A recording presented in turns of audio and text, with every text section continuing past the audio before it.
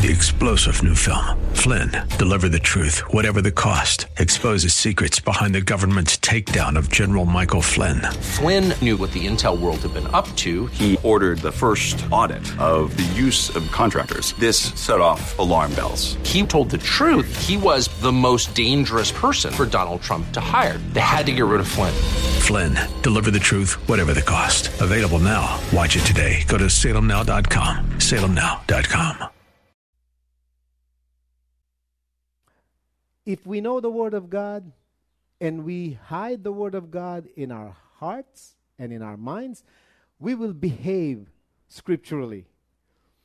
And we can't simply say, okay, yeah, well, you know, I fellowship with other Christians, but we disagree on this particular issue as to how Christians ought to behave.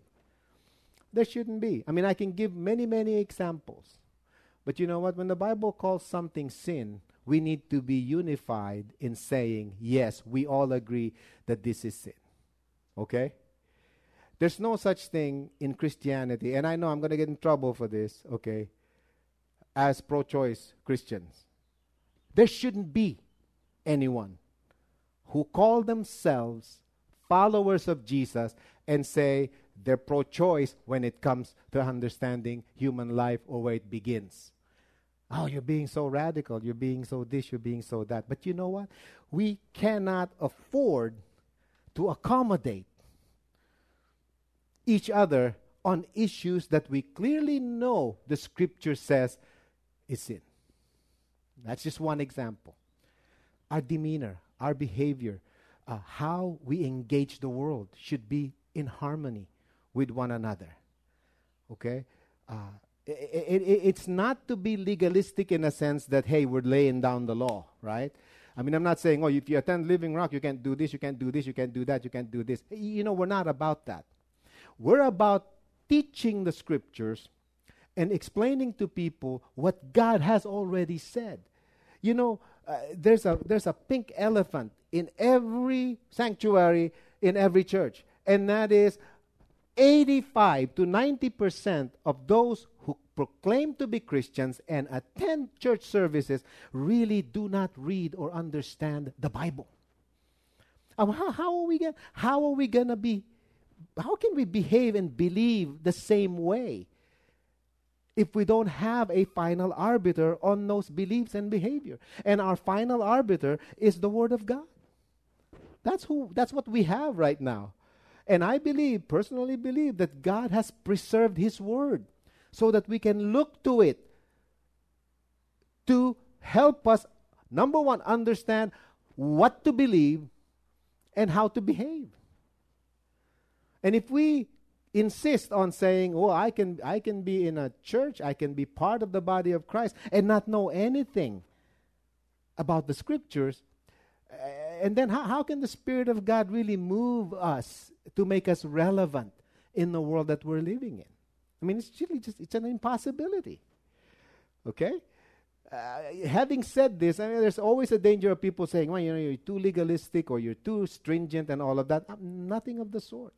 You'll never hear me condemn anybody because they disagree with me on some things or whatnot. What I'm fighting for is that we call the Word of God our arbiter, because the Holy Spirit guides us and leads us not into new revelations, but in a revelation that we already have. The Holy Spirit is not going to tell us something new today that He hasn't already told the Apostle Paul and the disciples back 2021 years ago. I just don't believe that that's true. I just don't believe that we can come up with new doctrines today, new ways of believing, new ways of understanding who Jesus is, kind of trimming a little bit all of the things that we believe as Christians for centuries and say, well, you know, you need to toss that aside. You need this narrow road that you're talking about, Pastor. You need to expand that a little bit to include all these other beliefs and all of these other people who we may not agree with them 100%, but you know, guess what? For the sake of love and for the sake of peace, let's go ahead and just bring them all in. I don't think so. I don't think that's what church harmony talks about. I think the Holy Spirit binds us together. I think the Holy Spirit binds us together in love, in grace, and in truth. Jesus came full of grace and truth. And that's what the Holy Spirit brings to our forefront. Anytime there's a teaching, anytime there's an experience, we need to look at it from the perspective of what God has already said. And if we fail to do that, we can come up with all kinds of doctrines and start churches. Literally churches that's not have the fidelity of the Word of God. Now you can get mad at me saying that, but I'd rather risk, us having discussions and look to the Scriptures rather than just say, okay, well, you believe in Jesus, that's all that matters. No, there's got to be harmony inside the body of Christ. We can't afford to be bowing down and saying, okay, some other Christians are believing in this. Why shouldn't we? There are conservative Christians, yes, and now there are progressive Christians. No, there's only one church. There's only one Lord. There's only one Savior. We only have one baptism. And if you've been baptized and you're still continuing to live under the false understanding of who you are in Christ, you just got wet. What was the definition of a person who's been baptized and not really being converted? A wet sinner. Thirdly, we unite in our boasting. Well, Pastor, the word boasting is contrary to humility, not in the Bible. Okay? In the Bible, we are allowed to boast. And you should say amen to that. But we should boast what? On Christ's dying on the cross for us. Right? 1 Corinthians 2:1, Paul writes, "For I decided to know nothing among you except Jesus Christ and Him crucified." And again, in 1 Corinthians 1:31, he said, So as it is written, let him who boasts, boast in the Lord. Humility and boasting sounds like contrary terms, but biblically speaking, we are to boast in the death, burial, and resurrection of Jesus. Okay? This is not just an attitude we adapt. Okay? Humility is not just an attitude we adapt because it's a good thing to be or the right thing to be. Okay? To a Christian, humility has some intelligence to it. We understand why we need to practice humility, why we need to be. Okay?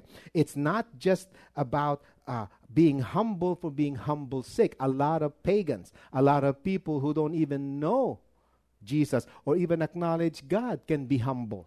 So for us, it has to be different. Humility to us is more than just copying the example of Jesus or saying to ourselves, oh, I need to be humble because that's what a good person does. Did you know that humility is both a calling and a commandment from the Lord? We need to stop looking at this as just something that, that we have to be or we have to develop in us. It has to take the level of a calling, okay? The level of a commandment, so that it'll bring us to that place. So the Spirit of God can, in fact, move in our hearts because we are obedient to what we are being taken through. It's not an option. It's not a desire. It's a call we receive from God. When we look at it that way, we will never look at ourselves higher than anyone else, because we all are obeying the same command. Amen? Because I stand up here means I have reached a certain level of sanctification or a certain level or degree of authority on anybody. You are equally responsible for developing this Christianity in your life. I'm a tool, just like everybody else here is a tool of the Holy Spirit to bring about the church harmony and unity. But at the end of the day, this is our responsibility. No one can make you humble. The Holy Spirit's going to speak to you and I, and He's going to lead us. He's going to operate in us, but we need to cooperate what He's trying to do. a question will arise. Well, Pastor, what do you mean I need to be humble and look at myself lower than other people? Does that mean I need to be self-deprecating? Of course not. Humility has nothing to do with self-deprecation. Do I have to develop low self-esteem? That's a big word that Christians toss around. If you're a Christian, that vocabulary, self-esteem, should be out of your vocabulary. You know what the Bible says about self-esteem? Nothing. It says nothing about self-esteem, whether you're going to have a high one or a low one. The Bible talks about esteeming God and esteeming other people. But it says nothing about having a better self-esteem. If you have the Spirit of God, if you're born again, if you have been redeemed, if you have a new nature, whatever you call self-esteem, it's built in there. It's called godliness. That's what the Bible speaks about. Well, Pastor, does that mean I can't believe in myself? Yeah, it's a big word. Yeah, you can do almost anything if you just believe in yourself. I have a problem with statements like that. Not because it's necessarily wrong or it's not beneficial, but because it removes the superintendence of the Spirit in the way we think, live, and move. But the Bible clearly says, in Him we live and move and have our being. So this thing about believe in yourself and you'll accomplish anything you want, it's kind of true, but if you're a Christian, you need to kind of tamper it down and put it in its right place, and that is to acknowledge that without Jesus, without the Spirit, we can do nothing. That's what the Scripture teaches. Don't get mad at the mailman. I'm just delivering the mail, so to speak. Well, what if it's true? What if I'm a better person than another person? What if I'm more intelligent than another person? How could I possibly deny the fact that God made me more advanced than another person? Well, guess what? It shouldn't come from you. If you think you're better than another person, what the Bible teaches is it should come from God. Let somebody else say it or let somebody else affirm you, but it shouldn't come from you, because when it comes from you, it's no longer humility, it's now pride. You remember that pastor, right? The pastor whom his church gave him a trophy for humility, and then the moment he received it, they took it back. Because we're not supposed to be that type of people. Paul writes, therefore, a prisoner for the Lord, I urge you to walk in a manner worthy of your calling. This is a calling to which you have been called, with all humility and gentleness, with patience, bearing with one another in love, eager to maintain the unity of the Spirit in the bond of peace. There is one body and one Spirit, just as you were called to one hope that belongs to your call, and one Lord, one faith, one baptism.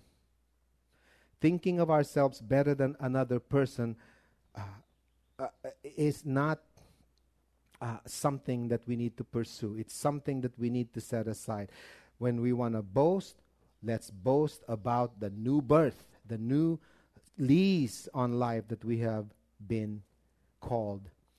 We have been commanded not to be self-deprecating, but we're commanded to self-sacrifice. And if it means, kind of setting that pride, killing that pride and saying, yeah, I may be more advanced than you, but because I'm a Christian, I'm going to, put that to death. I'm going to set that aside, and I'm going to go and take you and be with you in fellowship, in true humility. Which leads us to the final point this morning, and that is humility is a natural reflection of Christ's honor. One of the most powerful verses in the Bible, verses 5 to 11.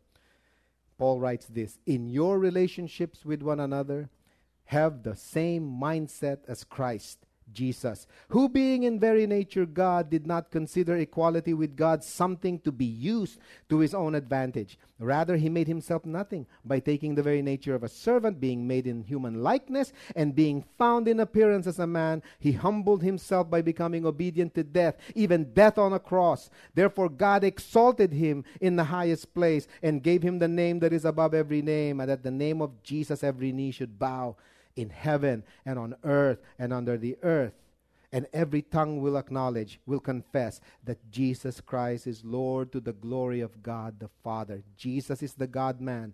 He's fully God and fully man. He's one person with two natures. He has a divine nature and he has a human nature. We cannot reflect his divine nature. We can only reflect his human nature.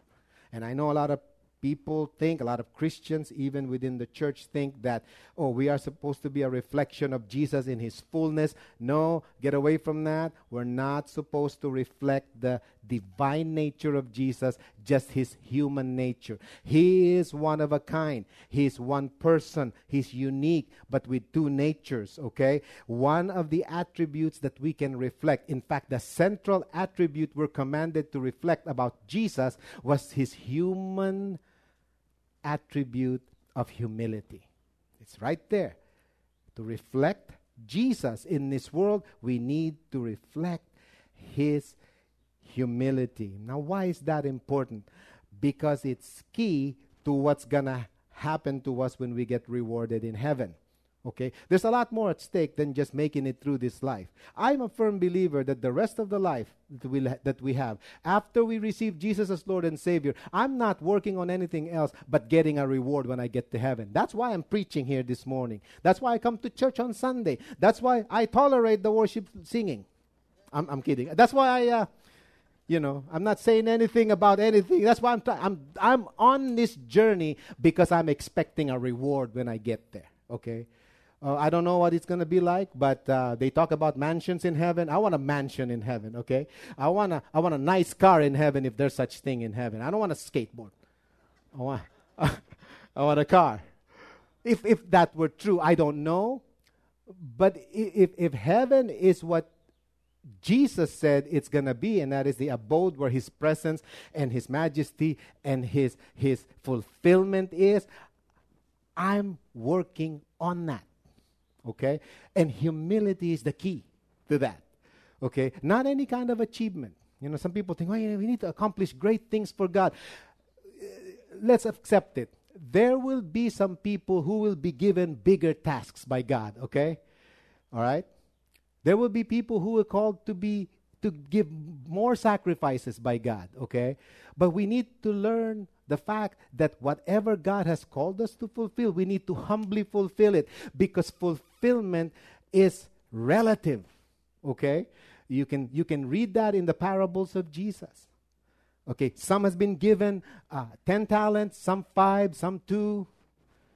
The idea is we need to be faithful and humble enough to receive what God has given us in a way of calling in this life. Got a pastor told me one time, you've been at it for so long. I've been at this for over 30 years. And I'm still 37.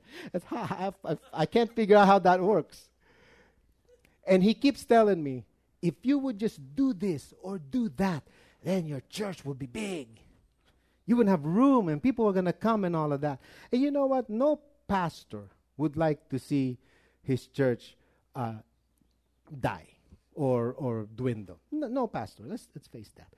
But I came to realize after so many years of ministry that faithfulness and humility is necessary, because I'm expecting a reward relative to the fulfillment that I'm going to have when I get there. All right? And that's our trajectory. That's our aim.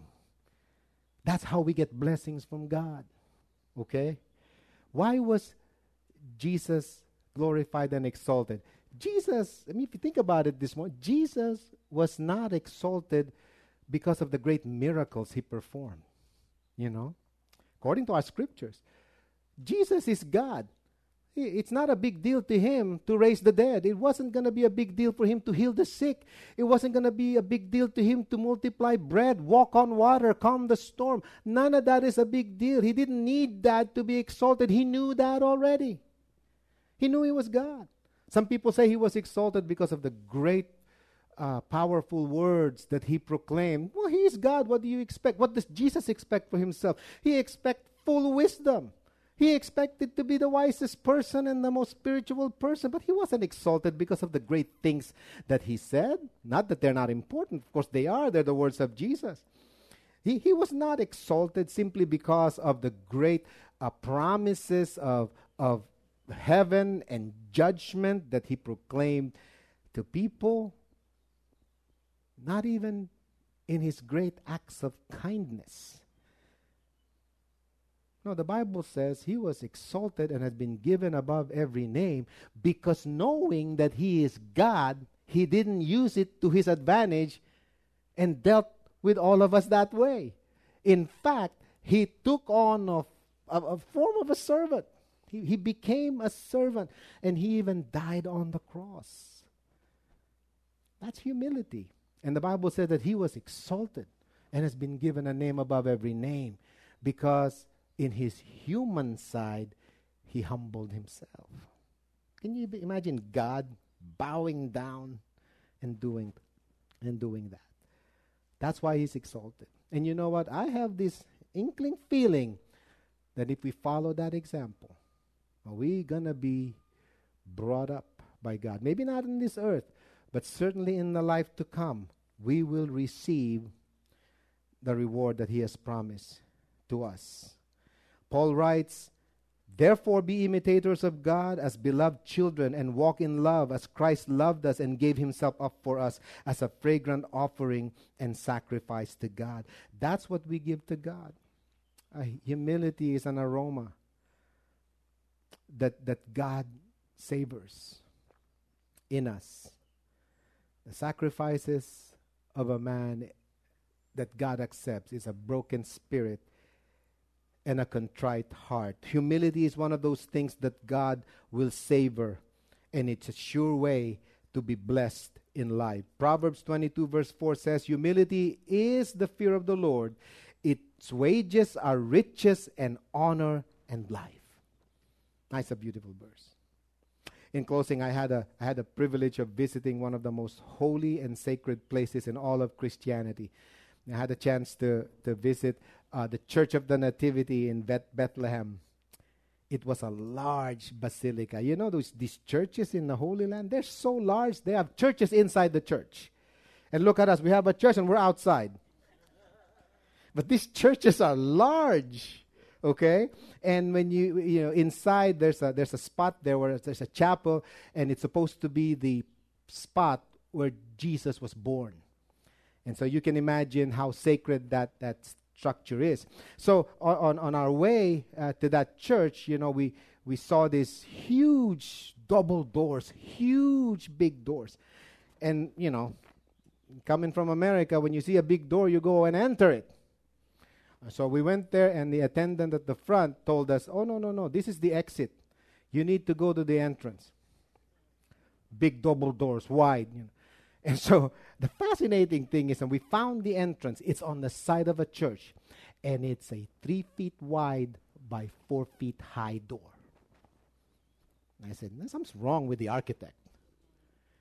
So when I went there, I asked the attendant, "So what's the deal?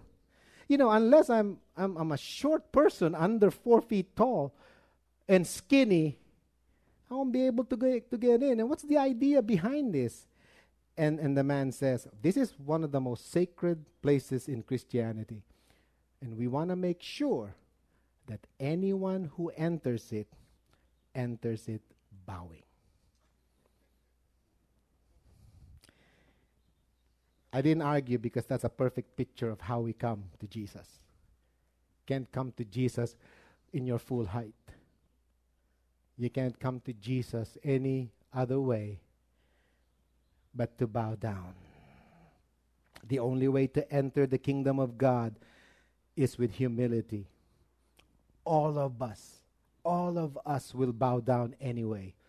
So I challenge even those of you who are watching, if you don't know the Lord Jesus, you're going to bow down to Him anyway. So I encourage you to bow to Him now.